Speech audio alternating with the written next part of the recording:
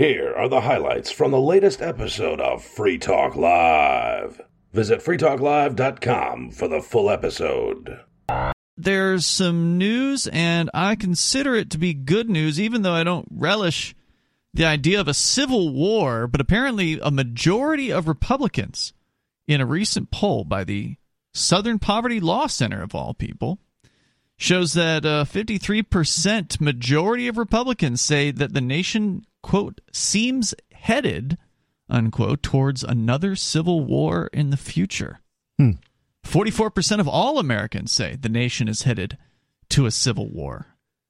I mean, it's unfortunate that they look at it as civil war, because there's another possibility, which is an amicable divorce. Mm-hmm.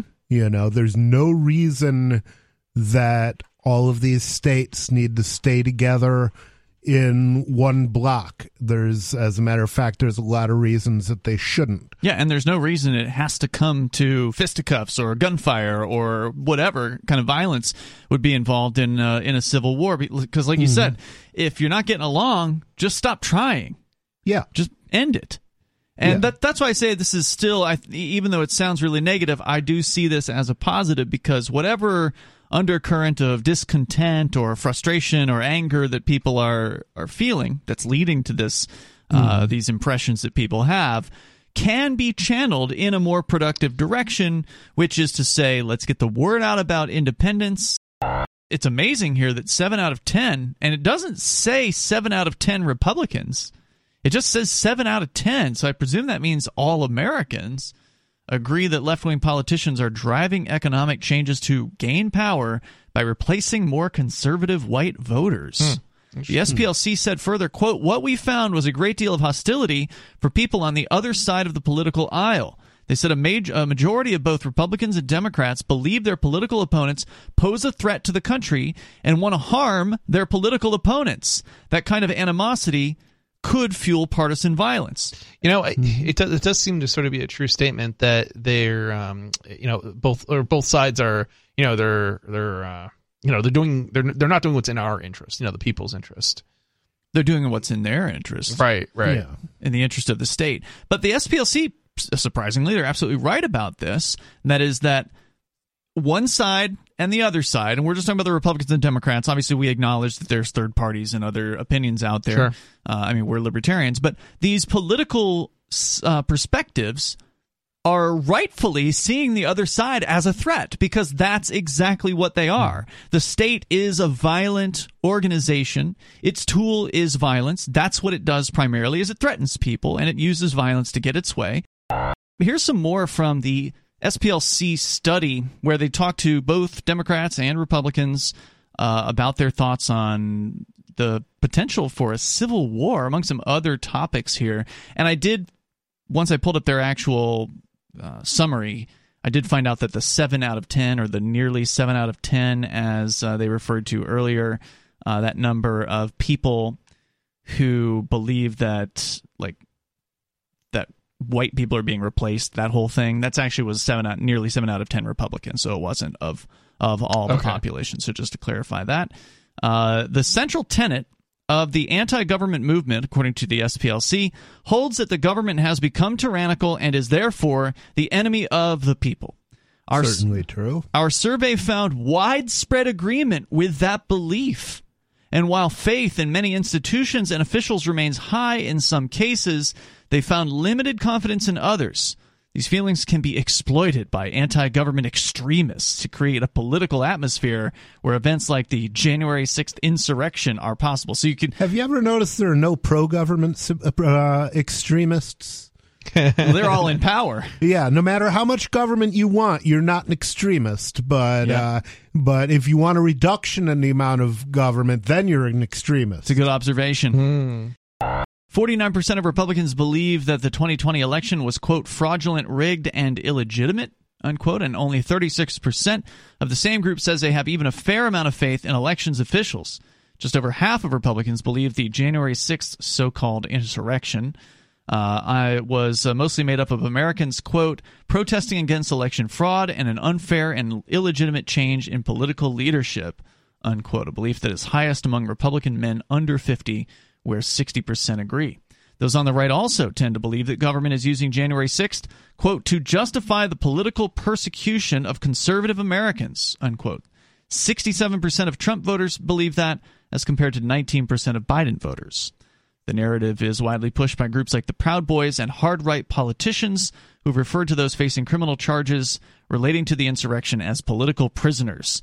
And I'm not a hard-right anything, but I absolutely agree that those people on that day were there to simply have an unauthorized tour, it seemed, of that building. Because if they were there to do any sort of actual uprising, they would have lit the thing on fire. I think it's not like, I was going to say, it's not like they burned the city down, which Democrats approve of. I think that was more of a case of, and this is not just this specific case. I think this is just the case of the government always being so overreactive. Peaceful secession is the best possible solution, because one thing that these people are right about, which is to say that the people that think there's a civil war coming, they're right that people cannot get along. And they are right that if you keep trying to force people who will never agree on things, if you keep trying to force those people to stay together and come to some sort of a living arrangement, it's going to lead to violence. And I don't want to see violence happen, but I know how the human animal responds to these situations. People feel like they've been pushed far enough, and they continue to feel separated from their fellow man. And animals in general. That's how they start a cockfight, is they just shove the two roosters together until they get mad. And they don't want to be there. Yeah. Right. Yeah. There's an expression that's build a fence to keep the peace effectively between neighbors, and this is good fences make good neighbors. Yeah, That's right. Robert Frost, I think. So the solution is, of course, peaceful independence, peaceful secession, and I don't see why anyone should oppose this.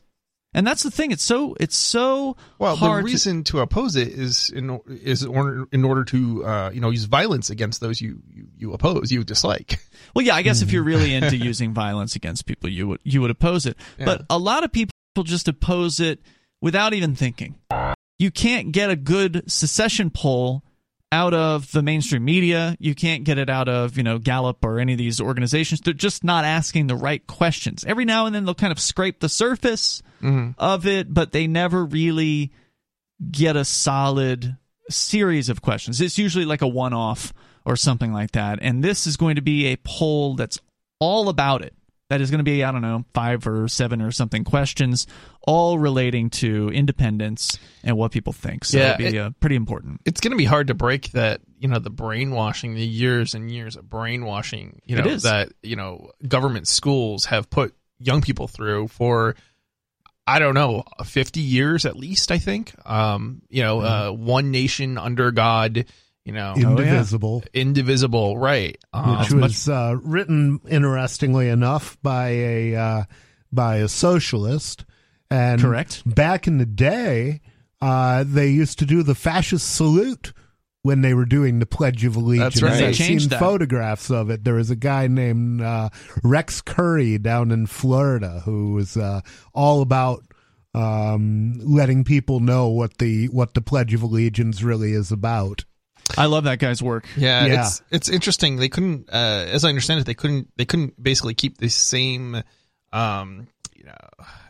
symbolism, I guess, or I don't know what you would call that, but that the Nazis had. And if you find yourself interested in this topic of peaceful independence, then you should start talking about it. And I don't just mean call talk radio, but that wouldn't hurt. Like, that's one of the things Dave Ridley does a lot around here in New Hampshire is he kind of makes the rounds. He's got a list of talk radio stations, and it's New Hampshire, so there aren't that many stations and there aren't that many live shows, so he doesn't really have that many to call, but he'll call Boston area stations too. And he'll promote the idea of New Hampshire independence, and he'll talk about like whatever the latest news is around what's happening in New Hampshire with regards to NHexit, for instance. And so he gets the word out in a very effective way to, considering the amount of time that he spends on it. You get on a talk radio show, many of which are, there's a lot of times on like a local talk show, there's no one on the lines. Like, We're a quote-unquote national show, and there's not a single person on our phone lines. There has not been for the entire hour. Some people might listen to the show and think, oh, you guys never take a call. No, we don't have a call to take. And that's something that they don't ever want you to admit in talk radio. It's like one of the rules of talk radio is you never talk about how many people are on your phones. And if you find yourself interested in this topic of peaceful independence, then you should start talking about it. And I don't just mean call talk radio, but that wouldn't hurt. Like, that's one of the things Dave Ridley does a lot around here in New Hampshire is he kind of makes the rounds. He's got a list of talk radio stations, and it's New Hampshire, so there aren't that many stations and there aren't that many live shows, so he doesn't really have that many to call, but he'll call Boston area stations too. And he'll promote the idea of New Hampshire independence, and he'll talk about like whatever the latest news is around what's happening in New Hampshire with regards to NHexit, for instance. And so he gets the word out in a very effective way to, considering the amount of time that he spends on it. You get on a talk radio show, many of which are there's a lot of times on like a local talk show, there's no one on the lines. Like, we're a quote-unquote national show, and there's not a single person on our phone lines. There has not been for the entire hour. Some people might listen to the show and think, oh, you guys never take a call. No, we don't have a call to take. And that's something that they don't ever want you to admit in talk radio. It's like one of the rules of talk radio is you never talk about how many people are on your phones. Well, we're honest on this show. If you don't hear us taking a phone call, it's probably because there isn't anyone there. And the interesting thing about that is it's not that there's not a lot of people listening. There are. It's just most people, I think most people are just nervous about calling talk radio. I used to be that guy in Florida. I used to be the lone guy with the honk if you hate taxes sign on tax day outside of the post office. And let me tell you, it sucks to be that guy. I honestly, I never did anything even close to that until I moved to New Hampshire, because it's like, why bother? I mean, it's not worth your time and effort. Well, I didn't know it wasn't worth my time and effort. I had to learn that. I know you did. But and don't get me wrong, I'm not saying I never did anything. I guess activism wise, but I certainly never held a sign up in a town that in Jersey. Yeah, right. Like, what good is that going to do me? Well, or anybody. For me, I got excited by the Libertarian Party, their presidential candidate Harry Browne in the year 2000, and it launched me into doing activism. And when you have nothing else, no real hope, as the libertarians outside of New Hampshire have no hope, and they never have, when you have no hope, the best you can do is try to recruit people. And so that's what I focused on doing, and did a lot of outreach, a lot of booths at festivals and things like that. See, to me, that makes sense if you have, if you have a minority and you have some place to go like New Hampshire, but to do that and in your own state when you're never going to be able to drum up enough support, that's the thing that I have a hard time understanding. Matthew Santanastasso, the state rep in Rindge, who is pro-independence, who helped sponsor New Hampshire independence legislation. Yeah. Mm-hmm. Oh, yeah.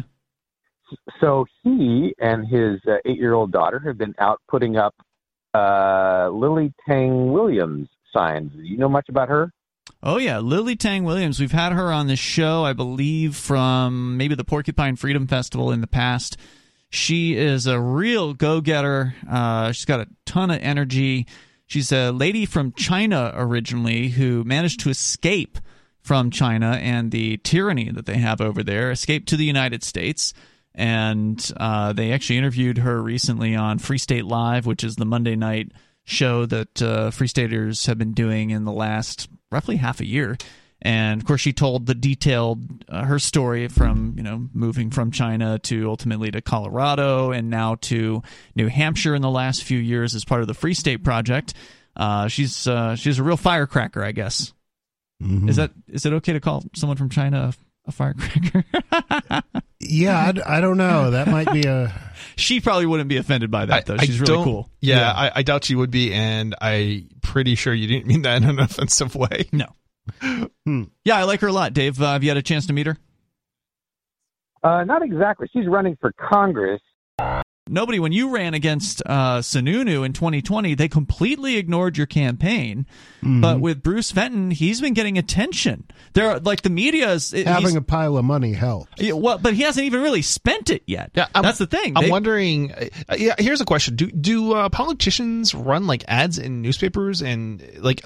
I'm just wondering: is there an incentive for people that they know who have money to say good things about them in order to get there? Advertise with them? Possibly. Because I'm wondering if there's a bias going on, and that's how come we end up, with the media speaking well about some people and not so well about other people. Yeah. And it's like, why did you speak poorly about this person and you only had good things to say about this other person? In nobody's case, they just ignored him completely. In Bruce Fenton's case, they've actually interviewed him. They've given him a chance to speak for himself. I was interviewed by some places, the Boston Globe, I think. True.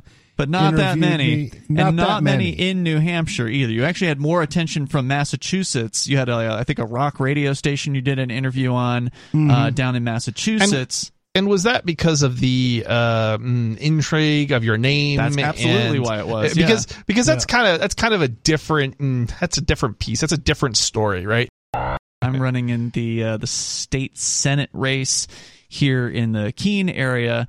And I'm running as a Republican in the Republican primary, and they primaried me the second day. So I went in on the first day, and I was the first to file. And then they had a 56-year-old guy who they had file the next day.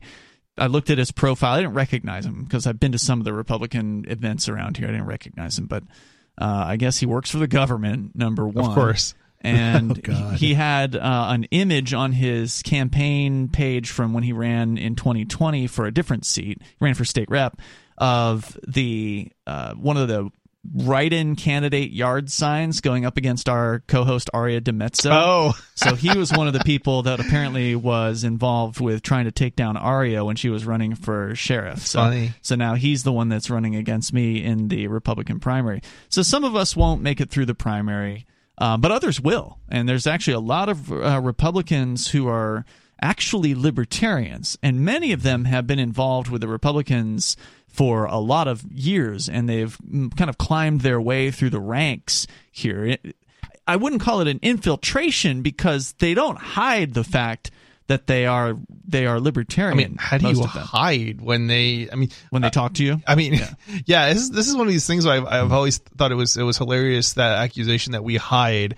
There's what is it, the Granite State Progress, or they put out a report on like who the libertarians are. Yeah, who they want to running. out the free staters. Right. So like how do you hide? Like it's not. Most people are not like hiding their views. New Hampshire was the first state to pass gay marriage through the legislature. A lot of other states did it through a ballot measure, through voters. New Hampshire did it legislatively, and it wouldn't have happened without Republican support.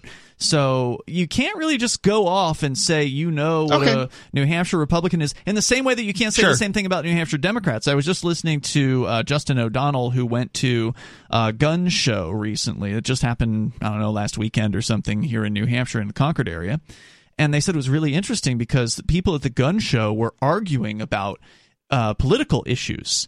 Like normally if you go to a gun show, you expect, like in the South, I used to do outreach booths down there, and we would always do the world's smallest political quiz. Were you in the South or in Florida? Because well, the South is north of Florida. I've heard that argument. Anyway, I was in Florida, and you would expect when you would do the world's smallest political quiz, which is a little quick quiz that you can get to people to find out their political leanings, is that if you're at a gun show, you're going to get conservatives and libertarians. Yeah. And that's the way it was. But here they said people were arguing over political issues from a left-right perspective. There were literally Democrats at the gun show buying weapons. I just found out that our county commissioners in the Bernalillo County, they want to get after the speeders and the drag racers now, too. So they were on the radio news talking about that. So the county is an area outside of the Albuquerque city limit. So there's so it's less busy, and there's a lot of roads that are far switches and not too many people. So they've been speeding and drag racing for years, decades. And it has caused a lot of people to die and caused a lot of accidents. And now they want to do something about it, and I'm thinking, what are they going to do? You know, because they know what that. What are they going to do? They're going to enrich their own coffers, steal a bunch of money. You mean give out tickets? Yeah. Well, I mean, I've been bugging them for years. I've been calling them up, each one of the county commissioners, and I have been telling them to put the speeding cameras. Would you describe yourself as a busybody? No, I am not a busybody. The Tor protocol, the Onion router is what they call it, Chris, and it's been around for a couple of decades. How long? Do you know how long it was prohibited in Russia? People couldn't even go to the website. It actually just got blocked recently. Oh, really? Yeah. So it's to be clear, it's not the protocol that's blocked. It's the Tor website. And the reason they block it is to make it difficult for users to download Tor. Could you block the Tor protocol? Yes, to some degree, potentially, but there are there's got to be a workaround, obfuscations to prevent you from being able to detect the Tor protocol, that it even exists. There's actually a bunch of different sort of solutions that exist, and in like the kind of the most, I want to say, so like you can use Tor in China then. Yeah. So the most censorship resistant solution basically makes it so that you're connecting to a single server somewhere through like a relay, basically, that is private effectively. So only you have it. And so that makes it much more difficult to block because normally it just looks like a data stream connected to and if China tries to connect to it, it won't allow China's government to connect, so it doesn't know that it's a Tor relay, whereas it will allow you to connect, but it will only let you connect. Ways to get past the Great Firewall of China.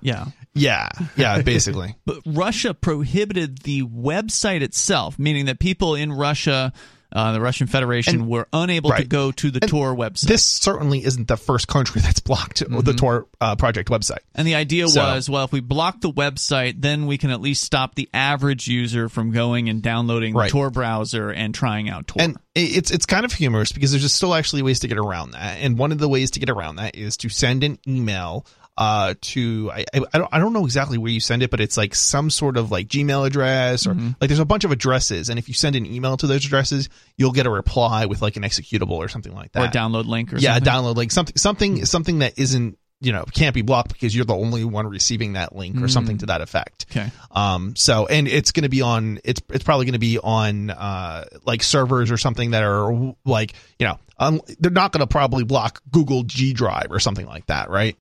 After the main domain of privacy-focused anti-censorship tool Tor was blocked by Russian authorities last December, digital rights activists stepped in with successful legal challenge. So again, this is they're not really clear about this, but they're talking about the website where you download the Tor browser, not necessarily Tor itself, because they can't really fully block that. Right. TorProject.org is now unblocked, but as part of a new legal process, prosecutors are restating and broadening their case. Tor browser must be banned and deleted from Google Play, they insist. So I guess that's another way, you know, I guess you could download it from the Tor Project website, but you can't download it from Google Play anymore. So for your phone, basically. After years of government censorship to suppress dissident and maintain authorized narratives, unfiltered internet access in Russia is seen as a threat. Russia's measures include a massive domain name and IP address block list governing what services can be legally delivered by ISPs. Yeah, and the other thing is Russia has very much followed in China's footsteps in terms of blocking, with VPNs being blocked. A lot of VPNs, if you're not registered and effectively blocking, your VPN is not blocking the sites that the Russian government wants blocked, then your VPN is blocked. U.S. courts are really corrupt, but Russian courts, they got nothing. Yeah, there's no comparison. Yeah, and then I pulled up the numbers here. I said we just started talking about different levels of freedom in different parts of the world, and of course China came up as a comparison, right? Because they've got the firewall, the Great Firewall of China. where they block access to all kinds of information and websites. China ranked in on the Human Freedom Index from the Fraser Institute. Now, Fraser Institute does the Economic Freedom Index of the world, and they do the Human Freedom Index, which looks at both personal and economic freedom together to kind of give you an overall score. Their rankings show China, out of 165 ranked nations, China at number 150. So in the bottom basically 15. The Russian Federation, a little bit higher up on the list at number 126. And then Ukraine, not that much higher, but still a little bit higher at number 98. So Ukraine's in the top 100, but it's still in the middle of the pack. So not a very free place at all. By the way, since we've got the list up here, Switzerland at number 1, New Zealand at number 2, which is insane considering the crackdown that they had during COVID, although this is data that's 2 years old. You just heard highlights from the latest episode of Free Talk Live. You can download full episodes, subscribe to our podcast, listen live, and more, all for free at freetalklive.com.